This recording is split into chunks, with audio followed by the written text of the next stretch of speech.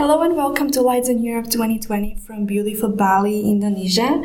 Today I speak to Riza Sukman, who was born to parents coming from Bali and the United States. And he was also lucky enough that his love life brought him to Brussels, Belgium. So he's very capable in addressing the differences in the cultures and how we are addressing complicated questions in Europe versus the United States versus Indonesia and Asian culture. So Riza works as a yoga teacher, as a therapist, as a specialist in family constellations.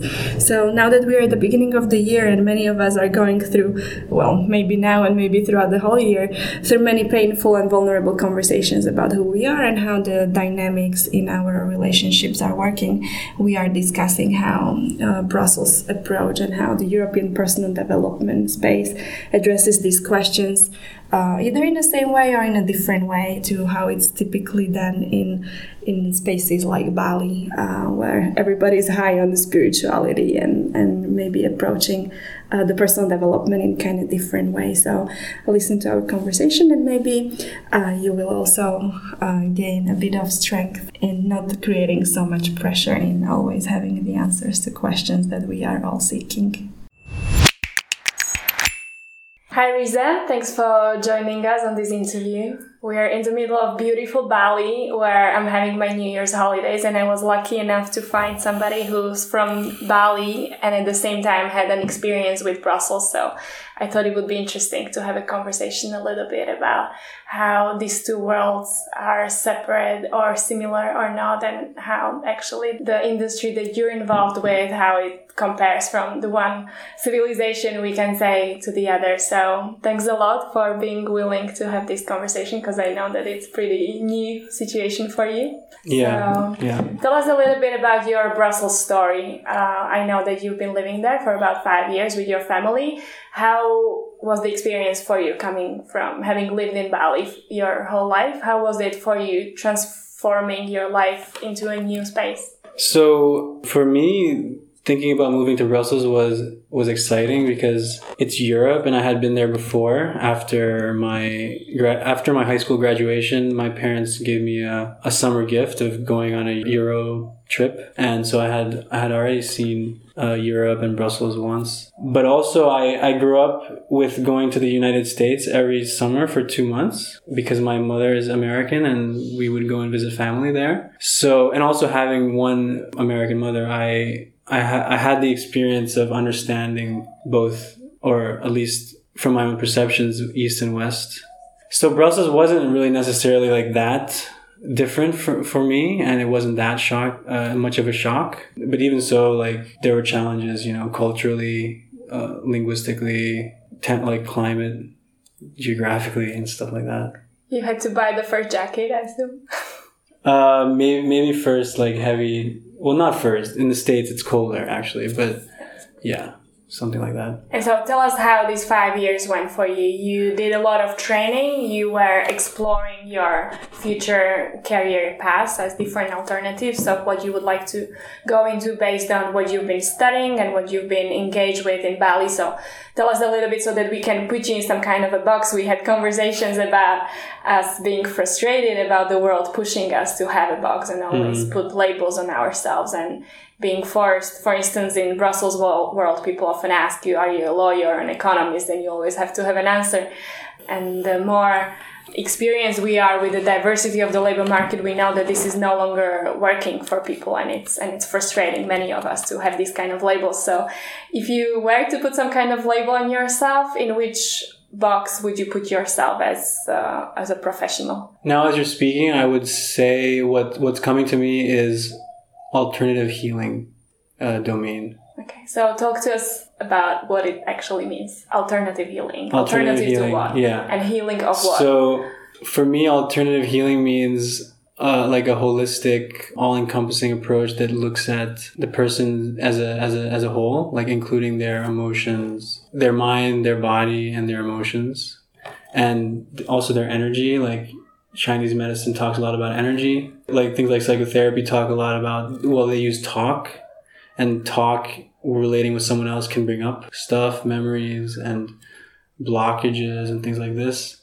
But what they talk about more in Western therapy and things like this is tends to be more about a psychological or mental thing, whereas in Eastern medicine, it's more about energy. They don't really talk so much, or they don't really talk about emotion. But in the end, like, the body is containing emotion and energy. And you can even say that emotion is energy in motion. And people can have different blockages of energy or blockages of emotion that in the long term, if they're not addressed, it can cause physical ailments or illnesses or disease. So it's really like alternative healing is like something away from the mainstream allopathic medicine, which is looking into what's more the cause of the physical disease or illness. And this is pretty much the dominant way of healing in the Eastern civilization, while it's very absent in the Western civilization. And I often come across stories of people looking for alternative healers when the Western medicine stops working for them, but it's not really known. Of course, it's very rarely reimbursed by the insurance system, so there's plenty of barriers for the people to actually have access to functional, different, alternative way of healing their body and mind. So do you see this as the next step of our healthcare system into which they eventually will have to develop into? Or are we really doomed as Western systems, and are we going to get stuck where we are, and whenever we need an alternative solution, we will have to continue traveling to Bali and elsewhere to seek these solutions? No, I love this topic because I think we have to remember that even in the West, before the modern medicine was invented and kind of structured, in the essence, it's a man-made system that's working with the natural system of the body. And they kind of superimposed the modern medical system onto, like, in a sense, it's like imposing it onto the natural body's way of working, the body's natural way of working. It's a lot like dominating nature and trying to change nature to fix it or to make it better, and kind of not paying attention to what's already working in nature and why was nature made in a certain way by, if you will, a higher power or the universe. And even in the West, we can say that before this medical system was there were also these similar kind of healing modalities or indigenous modalities, even in early European societies, and all early societies had their own ways of healing. It's just that in the West, it's more known that in the East is where this alternative healing is. But actually, earlier the same thing was also. So give us examples. What is it that we're talking about? So like shamans, which like the whole witch hunts in Western Europe. If there wasn't this whole church thing, maybe actually these witches were the early European healers, if you will. What else? Like now, concretely, if you have a disease, psychosomatic disease, how would you go about healing the disease differently? Actually, the West, through connecting the East, from the inside is starting to bring in these this kind of alternative way of healing, and it's visible in things like somatic based trauma psychotherapy. In the United States, there's this thing called somatic experiencing. It's body-based psychotherapy. What is it? I mean, fundamentally, it is a client and a practitioner, and the practitioner is witnessing and holding the space for the client to pay attention, observe, and attend to his or her body-based sensations and anything that arises in the moment. And from this, you can start to see how the emotion or the energy flows through your system. You can also see what emotions come up, and each of these emotions signal something in either the healthy flow of energy or in a blockage. The shame is a good one that shows that there's kind of like an obstruction in the healthy flow of emotion. And from this, you can gauge and you can start to de-block the energy blocks, and you get to a place where you have decreased shame, you have decreased fear, you have decreased anger, and you're kind of just flowing in like a free flow of life energy, confidence, self-awareness, self-knowledge. And when you're speaking with people, you just feel like you're just a live human being who can function, you know. And so this is very big, obviously, in the higher consciousness community, where everybody is like big on their self-care practices and tuning into actually feeling what's going on in their body and their mind. But how do you explain this to people who don't have any of these practices in their life, and they will tell you, I can't even meditate, and if I try, I get headaches. Yeah, how do you reconcile the two worlds? Because I guess for you, having been brought up in Bali, it's very natural to have these practices in your daily practice. Yeah. And for the society here, you're so tuned in with the rhythm of the nature, and I guess the communication is so much more open to what we're used to in Western society. So where do you start with the beginners? Like, how do you, when you were in Brussels, how would you have like really launched this practice with people who would have never come across this kind of reflection? Well, the interesting thing is, despite some of my Buddhist meditation experience, which is clearly coming from a Buddhist background, stemming from Thailand, India, Myanmar, things like this, where I've really started to find a more kind of useful results was only when I started doing somatic experiencing, which is actually a method that was started by Peter Levine, who's an American guy. What is it? Somatic experience? That's very much like what I just explained to you. It's a little bit difficult to explain because I'm not a practitioner, but of that specifically. But it's essentially like you're doing body-based meditation with another person observing you, and you also have the chance to express to that person what's happening inside of you while you're doing the meditation. So it's like meditation magnified for me.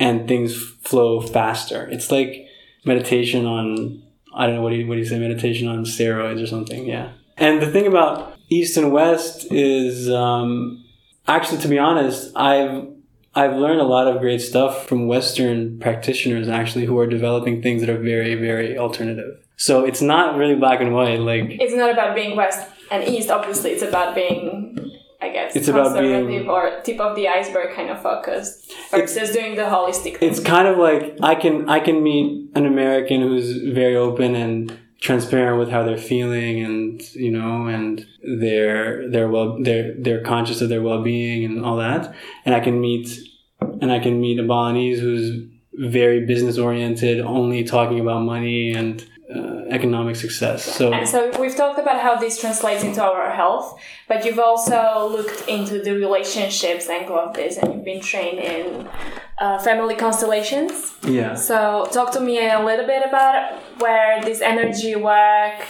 interplays with the quality of our relationships, first with ourselves and then within our families. If we're healthier and happier and we're comfortable with ourselves, it's gonna radiate out into our relationships, our relationships with colleagues at work, with family. It's gonna affect positively in a lot of areas of our life. Family constellations is a method that kind of also helps uncover where love has been blocked between people in families, in systems. So it's a therapeutic methodology where you sit down with a family and you talk through the dynamics of the family?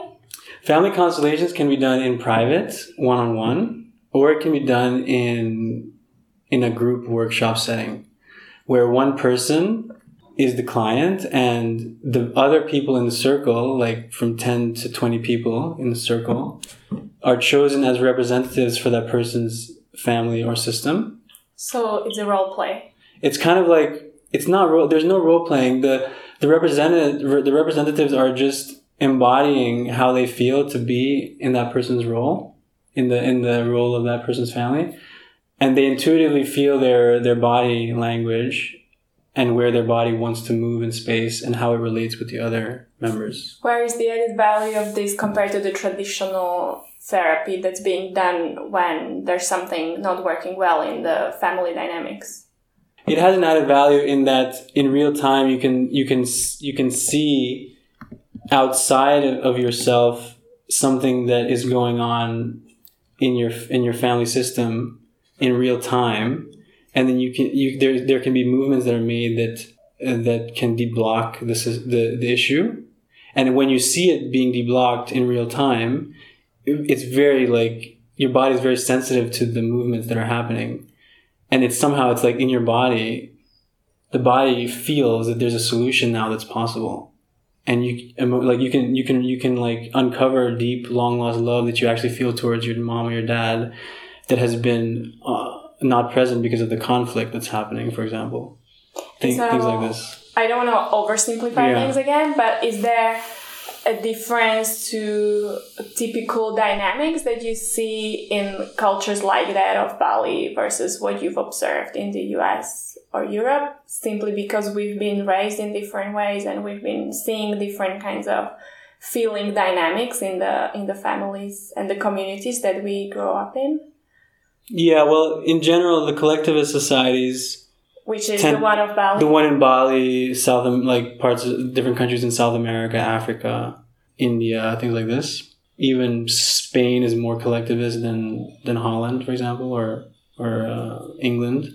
There's more of a stick together and help each other out kind of thing. And stick together, have the grandparents help take care of the grandchildren and things like this. And so from the constellation perspective, whenever there is something not working within a family, is it not working in a different kind of way? No, it's not working in the same It's the same problem. Yeah, because then in that situation it comes down to the human level. Because it's all the same fears of love being lost or of us not being lovable or not good enough in the dynamic, so it's ultimately the same source. In the end, on a human organism level, like human body level, the Balinese person's heart is the same as an American person's heart, and they feel love just like an American feels love. They feel anger just like an American feels anger. So why would Western society be so much less spiritual? Why is it so normal to have these kind of conversations in Bali, which seems so woohoo whenever you would raise them in Brussels, for instance? It could be that it's just a removed environment. Connection to it. I don't think that necessarily Balinese people are more spiritual than Americans. I think there's also a lot of spiritual Americans or spiritual Europeans, but it's not out there. Bali is kind of like a global center where this kind of work is known to happen. And so when people come here, it's like they get to leave all of the socialization from where they live, and they can finally play out the part of themselves that can never be expressed when they're where they are living. And so what's your experience? What happens to them when they come back home? Maybe they miss having that part of themselves acknowledged. Did you practice everything that you would have wanted when you were in Brussels? Like in your interactions with your friends and social circles, did you have the same quality of conversations that you would have here? Or is there a filter that you put on because you know that it's not the kind of talk that you have over there? Well, it depends on the person I'm talking to, but yeah, in general there's a filter, because if I'm meeting someone in a coffee shop in the EU quarter, I sense their energy, and like if I talk to them after 15 minutes and I hear the stuff they're talking about, the things they mention, and if I mention one thing that's kind of along the lines of what I want to talk about, and they kind of look at me with their eyebrows going up, I'm not going to continue talking about it with them, because maybe their attention is completely elsewhere. How's it in the yoga community? You are also a yoga teacher, so is it diluted in any way in the West, or is the intensity the same? That's also another thing that people would often mention, that you get, like, it's not as intense. Whatever you're getting out of these experiences when you're in Bali, you get less of it wherever you go. It is kind of true, because in Bali it's acceptable that this is what you're here for. So you play full out and you cry during your practice while you wouldn't when you're in Brussels. Is this kind of thing? Not necessarily unsincerely, but because there's a common understanding that you are not just your professional self here. You are your holistic self who has feelings and who has an inner child somewhere inside, who has needs that it never got met, etc., etc. It's a very therapeutic way of understanding a human being. And because I guess that in that sense, people can drop the facade of their professional identity, and they can be a more multidimensional person. How can we bring this into the corporate space? I think so we're no longer splitting the two identities. I think all the people who are comfortable speaking about other stuff than just professional business as usual, you know, they can get together, they can identify who of their friends are like that, and then they can maybe all get together and maybe, you know, there's a tipping point where enough people are connected and in communication with each other that it becomes more of the norm, that it's acceptable. And then the people who are not comfortable can start to question, oh, there's a lot of people doing this. Maybe it's not so weird in the end. And maybe these people look happier, healthier, you know, they're accepting themselves more. Maybe I should get out of my box and like see what's actually going on. Is this something that you would recommend to the people now that we're at the beginning of the next decade? Is it like an intention that you would like people to go into their corporate space with? Definitely. A lot of the problems people are having with dissatisfaction at work, depression, breakdowns and stuff like this is because their entire self is not accepted at work. And their human qualities, their imperfect human qualities. Yeah, a more emotionally aware workplace would be cool. And how do you create that? What is the number one step that you would recommend the boss to focus on? How to start going there? You know, because you can't turn a typical corporate space into an emotionally aware workplace just like that. It's a huge organizational change that the systems have to go through, and unless you have a very aware leader on top, it's very difficult to get there very quickly. So it's true. I mean, I think in the end it can help if the leader is open to these things and creates a conversation about it.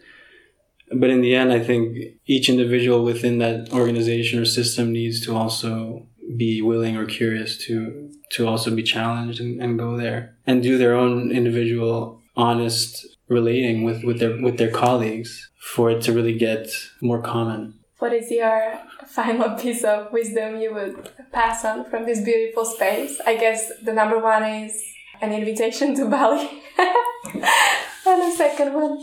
Yeah, I think at the end of the day, I think if people are honest and they dig inside and they feel themselves more, they know when they're not being honest. And I guess my number one thing would just be like, first start getting more honest with yourself, and then slowly try and start getting more honest with your friends first, like personal, or your family, and then your friends, and then once that's kind of been once the growing pains of that have been worked through. The growing pains, like of being honest with yourself, your family, and then your close friends, because it's already not easy. Then you can bring it into a wider circle of the world, and then from there, if more and more people do that, it's going to become much more comfortable for people to be honest, to be more authentic in all their interactions. I guess good luck to all of us who are going to be trying any of this in our corporate space, because it's not easy, but I guess we know it's needed to be done. But also, luckily, there's also books like Reinventing Organizations that already exist, and I'm sure there's going to be a lot more on the way. Yeah, Lalo is very popular in Brussels. I don't know to which degree it's known over here. Yeah, with people who have a background in corporate and big organizations, it's known even here if they come and start living here. Okay, thank you very much. Okay, thanks. Good luck, and we'll be happy to see you in Brussels again. Yeah, at some point. Thanks for the talk.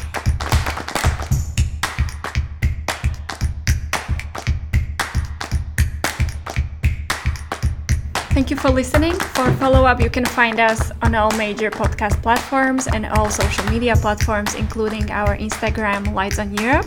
So feel free to go there now and leave us your review, likes, feedback, as well as tips on who would you like to hear interviewed next time. Bye!